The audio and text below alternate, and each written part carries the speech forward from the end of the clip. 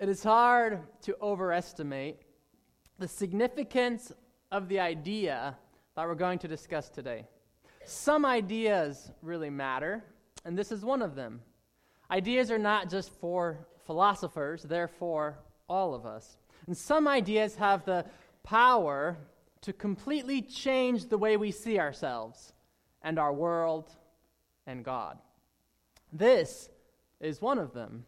I'm talking about the idea known as justification by faith. Say that after me. Justification by faith. Very good. Before you check out, because the phrase sounds so technical, or so familiar, or so boring, talking to you, Andy, before you check out on account of these things, know this: justification by faith answers a most fundamental question. How do we become friends of God? How do you become God's friend? What do you think? Underneath this question is an assumption. The Bible makes an assumption that's opposite of most people's assumption. The biblical assumption is that we were all once enemies of God. Perhaps we still are. Since we are or were enemies of God, something must happen in order for us to become God's friend. And that something is justification by faith. Say that with me one more time. Justification by faith. You're almost as good as Lily at repeating things after me. Now, very few people consider themselves God's enemy. Ask anyone on the street, and I bet they respond, well, I'm a pretty good person. How about you? Do you consider yourself a pretty good person? To justify this view that we are good people, we often compare ourselves to whomever we consider society's worst. See, I told you I'm a good person. The court of self finds the defendant not guilty. But if it were true that we are all basically good people, if that were true, one would expect to see a society that is much better than it is. If most of us were basically good, we could all just go on being ourselves, and society would inevitably progress to utopia without any help from God. But what do you think? Can we all just get along and make gradual progress until we become a perfect society? Many people thought that before World War II. The wars proved otherwise. God does not think that.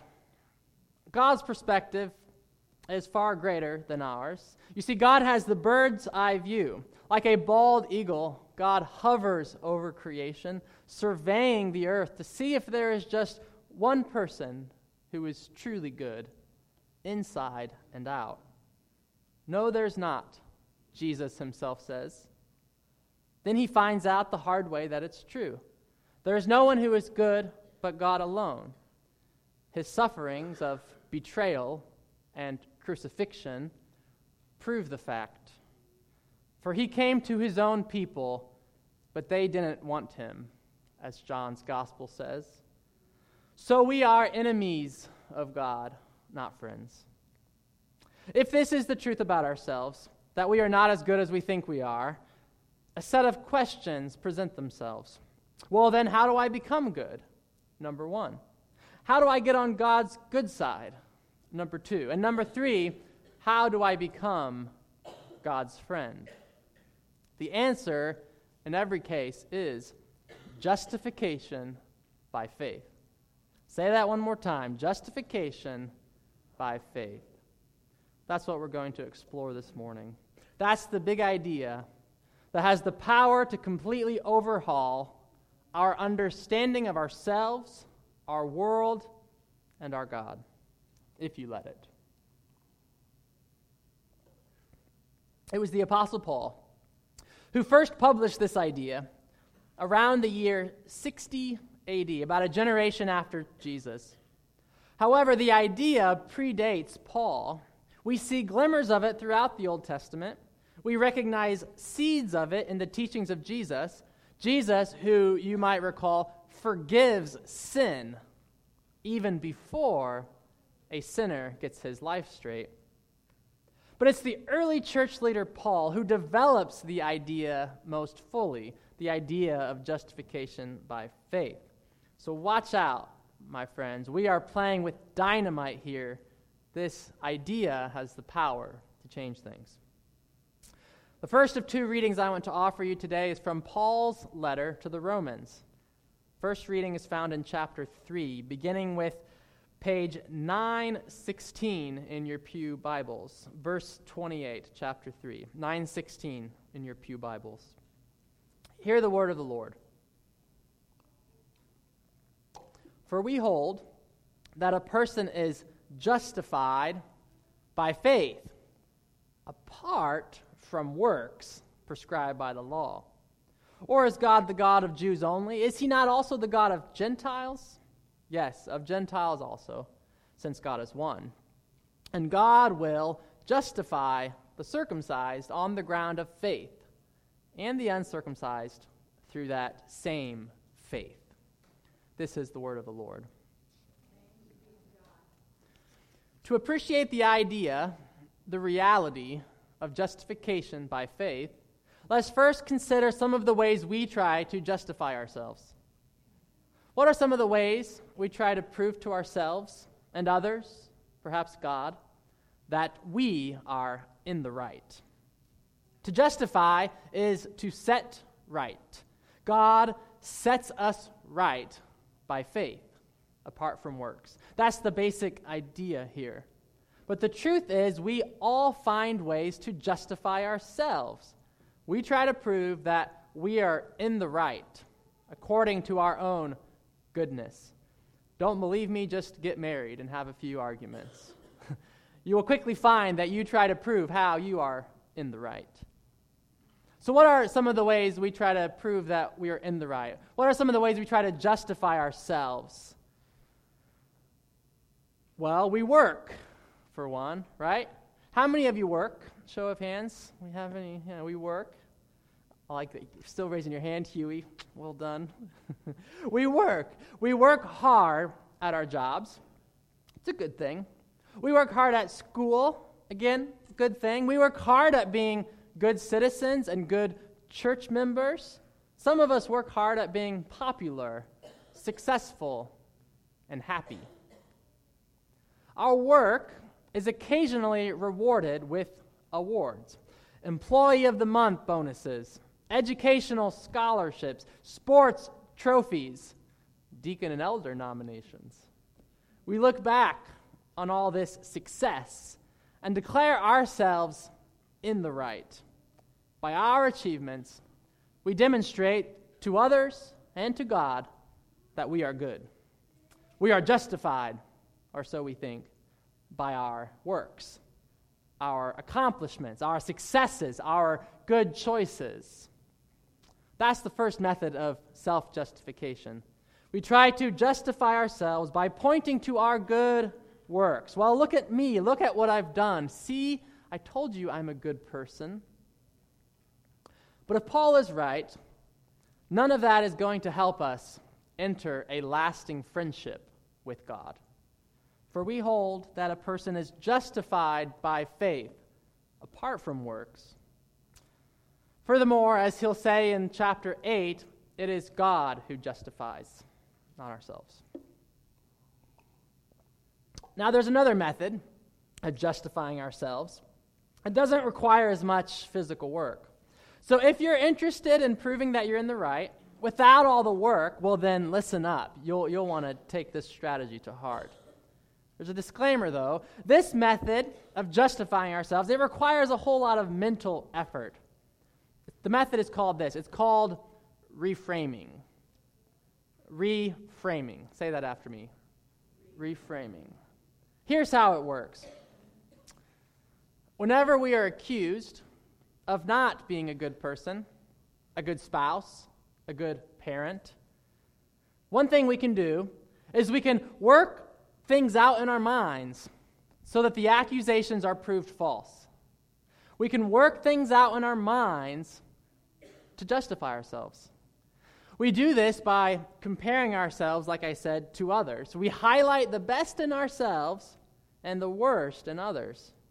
Well, at least I'm not like so-and-so.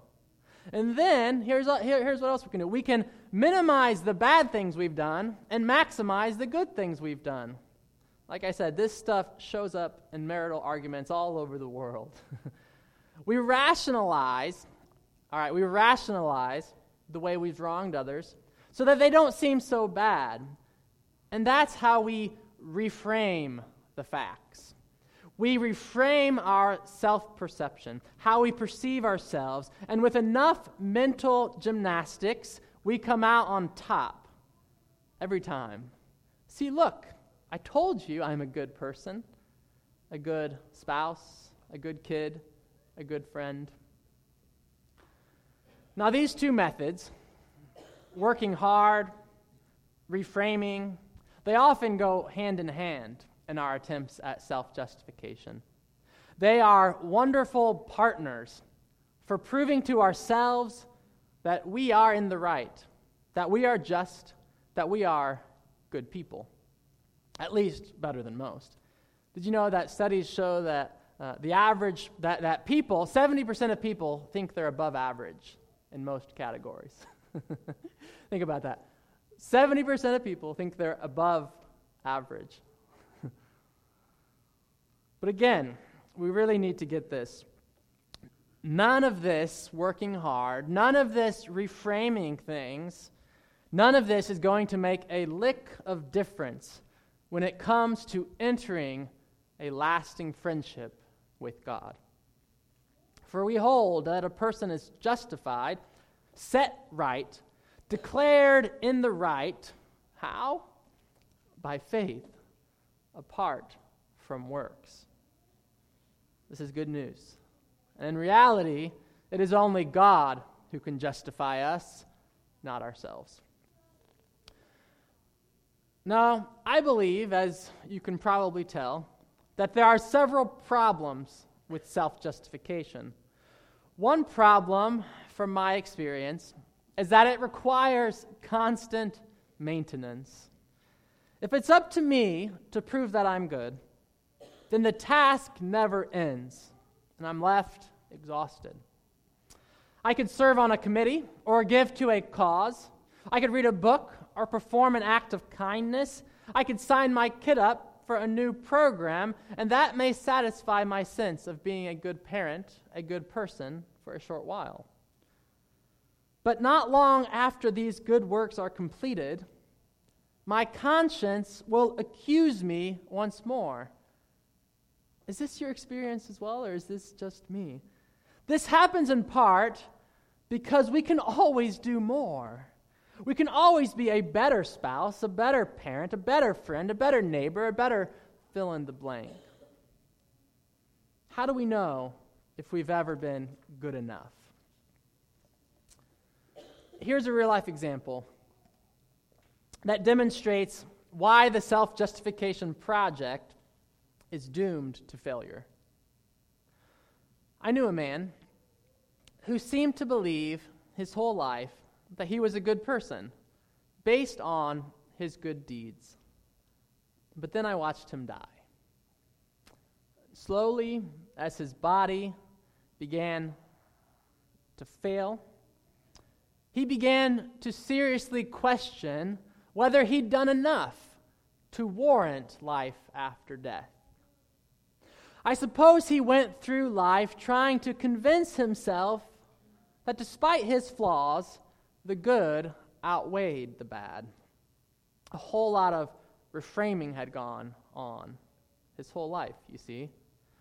But now, at the end of his life, reframing wasn't working anymore. When faced with the reality of death, he couldn't help but doubt whether it was really true. Have I done enough? Did I spend enough time with my kids? Did I volunteer enough?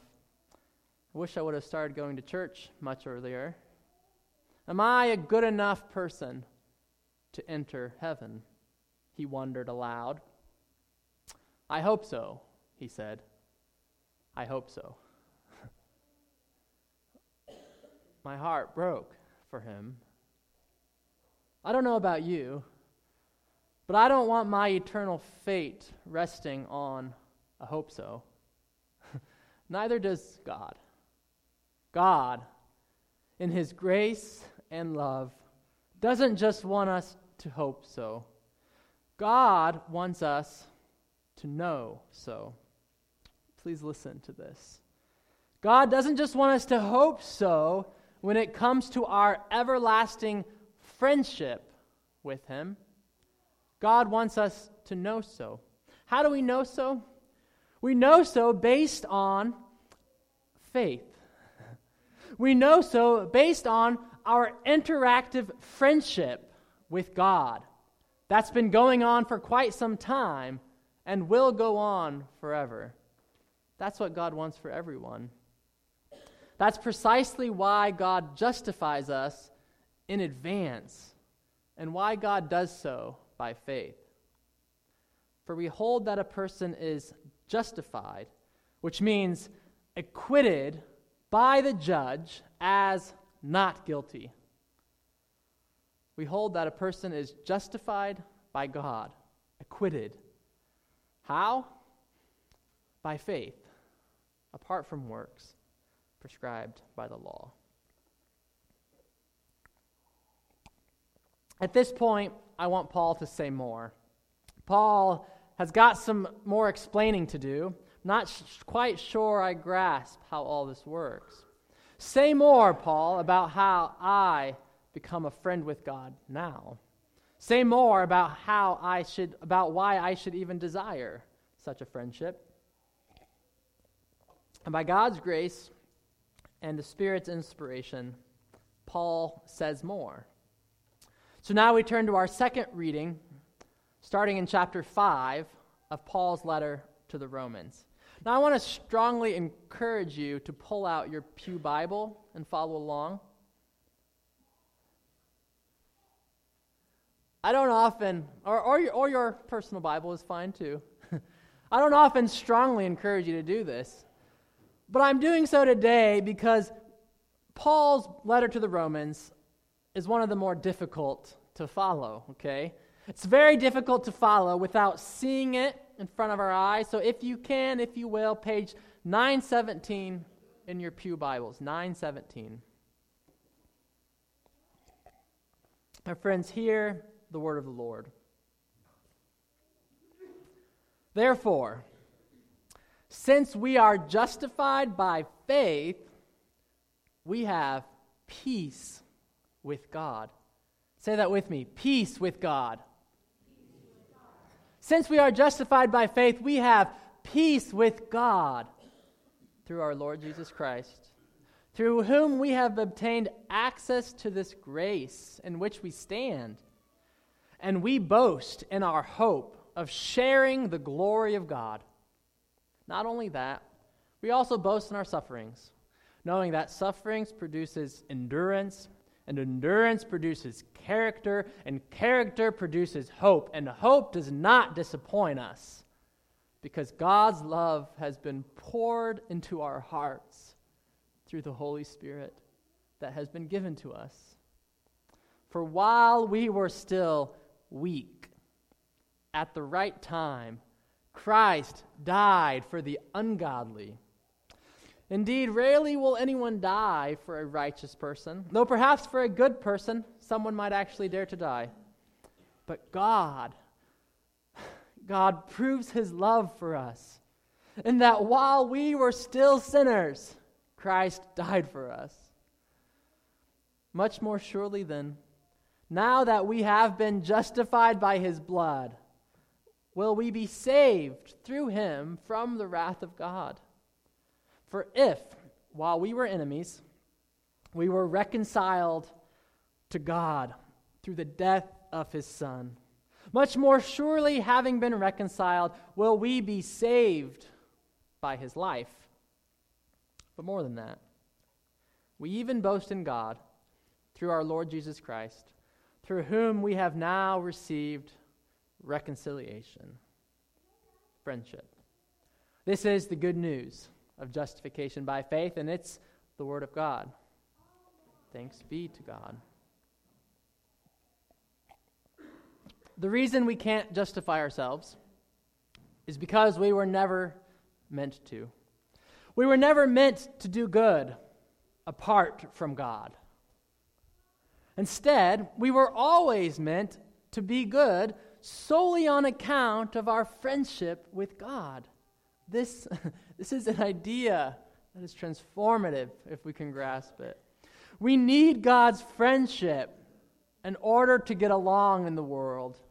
That's not a bad thing, but a good thing. It's how we were made, to depend on God's constant, friendly companionship. Much like an infant can't survive without the tender care of her mother or another guardian, we cannot survive spiritually, relationally, psychologically. We cannot survive without the care of God. To put it differently, we were made for love. Out of the wondrous love of the Trinity, our God created us. God created human beings from love, for love. We were made for love. We were made to reciprocate God's love. You understand what this means for us? Our loving friendship with God was intended to be the source of our love for others. In the Genesis account, it says that God walked in the midst of them in the garden. God's presence, friendship with us. Now, out of the channel of this friendship, picture a channel, a water channel, if you will. Out of the channel of this friendship, love was meant to flow into every other relationship until every crevice of creation is filled with nothing but the glory of God, the magnificent beauty of God. That's how we were made, to love our neighbors from the source of our friendship with our loving God. Love God, love neighbor. That's Jesus' summary of the entire law of God. But here's the deal. We rejected God's law and God's love. We did not reciprocate God's love. Our first human parents failed to trust God's love. It all seemed too good to be true. Instead, they trusted in themselves. And so have we at one point or another. That's what the story of Adam and Eve and the apple, or whatever fruit they ate, that's what it's all about. It's about the failure to reciprocate God's love, the failure to trust God's goodness. It's about the prideful attempt to justify ourselves by our works, to redefine goodness in our own terms, to make ourselves happy by whatever means we see fit. The fall of humanity is about relating to God, listen to this, it's about relating to God only when it's convenient and when it suits our agenda of making a better life for ourselves. We were not interested in becoming God's friend, so we became God's enemy. But then Christ enters the picture. At the fullness of time, Christ enters the picture. At the right time, our scripture says, Christ enters the picture of our lives. Unless Christ enters the picture of our lives, we are stuck in this situation, in this perpetual attempt to make ourselves happy through whatever means we see fit. But it's not working for us, my friends. The cracks are starting to show. We cannot make ourselves happy. Unless Christ enters the picture of our lives, we are stuck in this pattern of thinking and relating to the world and to God. That's why Paul calls us weak in Romans 5. Weak. We are unable to love God and love our neighbor adequately in our own strength. And that's why Paul calls us ungodly. Ungodly simply means what? It means not like God. We are not like God, who is love, self-sacrificing, other-oriented love. We are not like that in and of ourselves. That's why Paul calls us enemies. Turns out our self-promoting agendas are at odds with God's agenda for renewing the world in love. Finally, that's why Paul calls us sinners. To sin, as Craig Barn notes, is not just to do something wrong. Listen to this. He says, to sin is not just to do something wrong, it is to surrender to a power that pulls us from God. Like slaves or addicts, we may yearn for freedom, but we are incapable of finding freedom from the tyranny of sin on our own. Trying harder is useless. It is only as we surrender to this hard indictment that God's liberation in Jesus Christ flows into our souls like a river of grace. This surrender, Paul calls faith. And that's how we are justified. We surrender. That's how we are set right with God and with others. Justification by faith. For while we were still weak, at the right time, Christ died for the ungodly. God proves his love for us, that while we were still sinners, Christ died for us.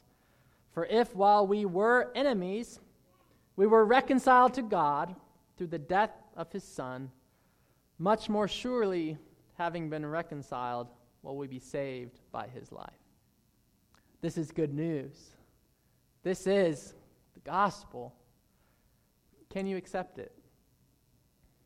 Can you surrender to the hard indictment that, all things considered, you are not innocent but guilty before God? Can you accept the peculiar logic of God's own self-sacrifice that declares us right with God?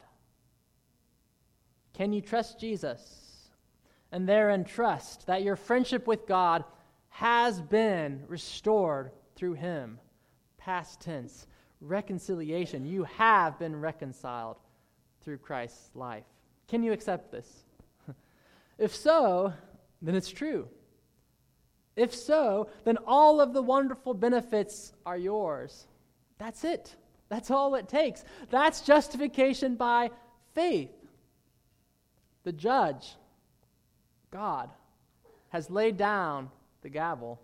God justifies you, which means God declares you in the right solely on the basis of your trust in Jesus. On this basis alone does God render his final verdict. By the grace of God, the heavenly court finds the defendant not guilty, acquitted, free to leave the imprisonment of self-improvement projects. So let's go. Let's get out of here. Let's leave the old friends of pride and lust and envy behind. You're the king's kid now. Believe it. Live in the good news. Live in friendship with your good God. Do this over time, and you will find that you are becoming more and more good. You are becoming a better person. Truly good from the inside out. Not because you're trying hard from your own strength, but get this, because of your proximity to the King. Friends rub off on each other, you know. By the grace of God, you have become the King's kid, friend of the Almighty, brother or sister of the Prince of Peace, Jesus. You ought to be smiling, people. This is the best news in the world. Just sitting back here like, oh, interesting, okay. Friends, by the grace of God, you are the king, God, the king's kid, friend of the Almighty, brother or sister of the Prince of Peace, Jesus. The more you spend time at the dinner table of this divine family of love, the more you'll become like Jesus.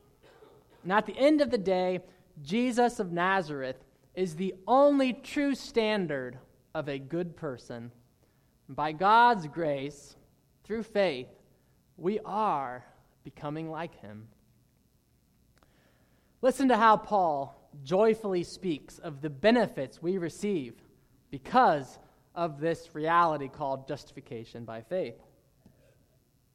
He writes, since we are justified by faith, we have what? We have, remember, peace with God. Not just peace, but peace with God. What's the difference? Well, Paul is not simply talking about an inner sense of well-being or feeling at peace, we might say. I feel at peace with this decision. Rather, Paul's talking about what scholar Douglas Moo calls the outward situation of being in a relationship of peace with God. We are in a relationship of peace with God, not because of our works, achievements, reframing, but because of grace through faith. Of course, a renewed sense of well-being and a feeling at peace, these are byproducts of this greater peace, but the real deal is peace with God. It's the most spectacular gift you'll ever receive, and you receive it through the mouth of faith. You receive it by embracing all that God holds out to you, which is the gift of himself. But Paul doesn't stop there. Not only peace with God do we receive, but what else do we receive? We receive grace. Through Jesus, Paul says, we have obtained access to this grace in which we now stand. That's a strange phrase. How do we stand in grace? Huh? Well, you stand in it because grace is the state in which we now live. Okay? Grace is the state in which we now live. You thought we lived in Indiana, but that's just on the surface.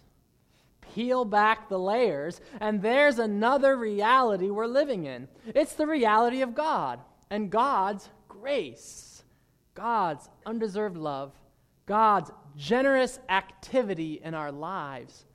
It's there. It's the state of grace that God wants us all to live in every moment of our day. This is true for all of us who are justified by a living trust in Jesus. We live in the kingdom of God now, where we breathe the fresh mountain air of grace. We are there now, friends of God the King, with access to his power, his presence, and his love. Does this all seem too good to be true? Remember, it's God we're talking about here. If God seems too good to be true, it's because God is far better, far supremely good than any of us could ever imagine. That's God, the God who is love, as John says.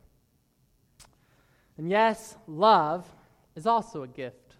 Love is a most sweet, rich benefit of our newfound friendship with God. For God's love, Paul says, picture yourself as a container, okay? As a cup. Perhaps you're empty. Perhaps you have a few drops of love in there from close family members and friends. Listen to this.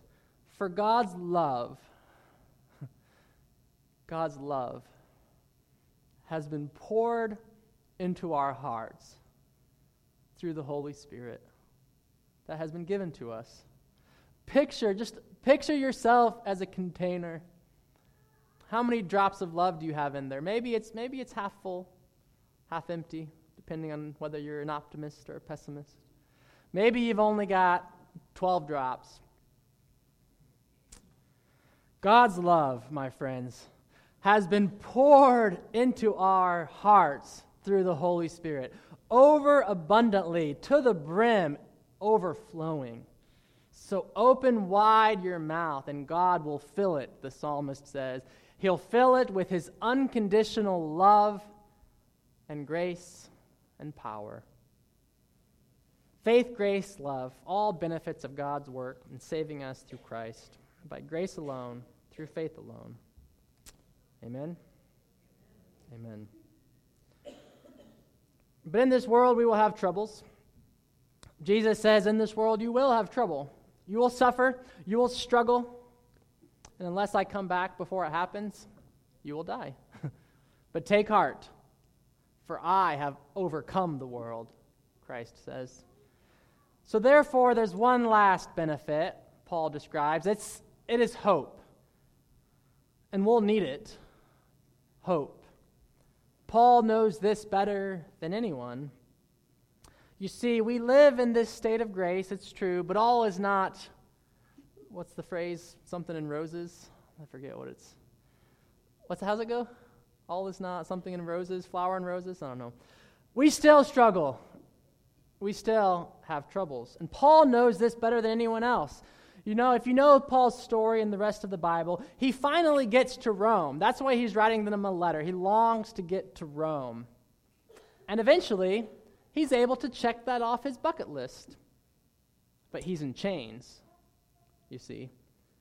Following years of his ministry where he was threatened and beaten and imprisoned, following years of this, the climax of his ministry is in Rome, where he's in chains, eventually beheaded by the Emperor Nero. This is the Paul that talks about the great gift of hope that we receive when God makes us friends. What is this hope? It is hope that God works all things together for what? For good, for his friends. Hope that nothing can separate us from the love of God in Christ Jesus. Hope that even when we experience the worst of it all, even death itself, hope that God raises the dead. We boast in our hope, Paul says. We boast in our hope of sharing the glory of God. God's glory is God's brilliance, God's magnificence, God's pure beauty. We who are justified by faith, Paul says, we ought to be joyfully confident of the hope of sharing the glory of God. And hope, Paul concludes, does not disappoint us. Neither does God. God does not disappoint us. For it's God who gives us a life we would never have imagined or been able to construct on our own, a life of goodness and joy and love. Let us pray.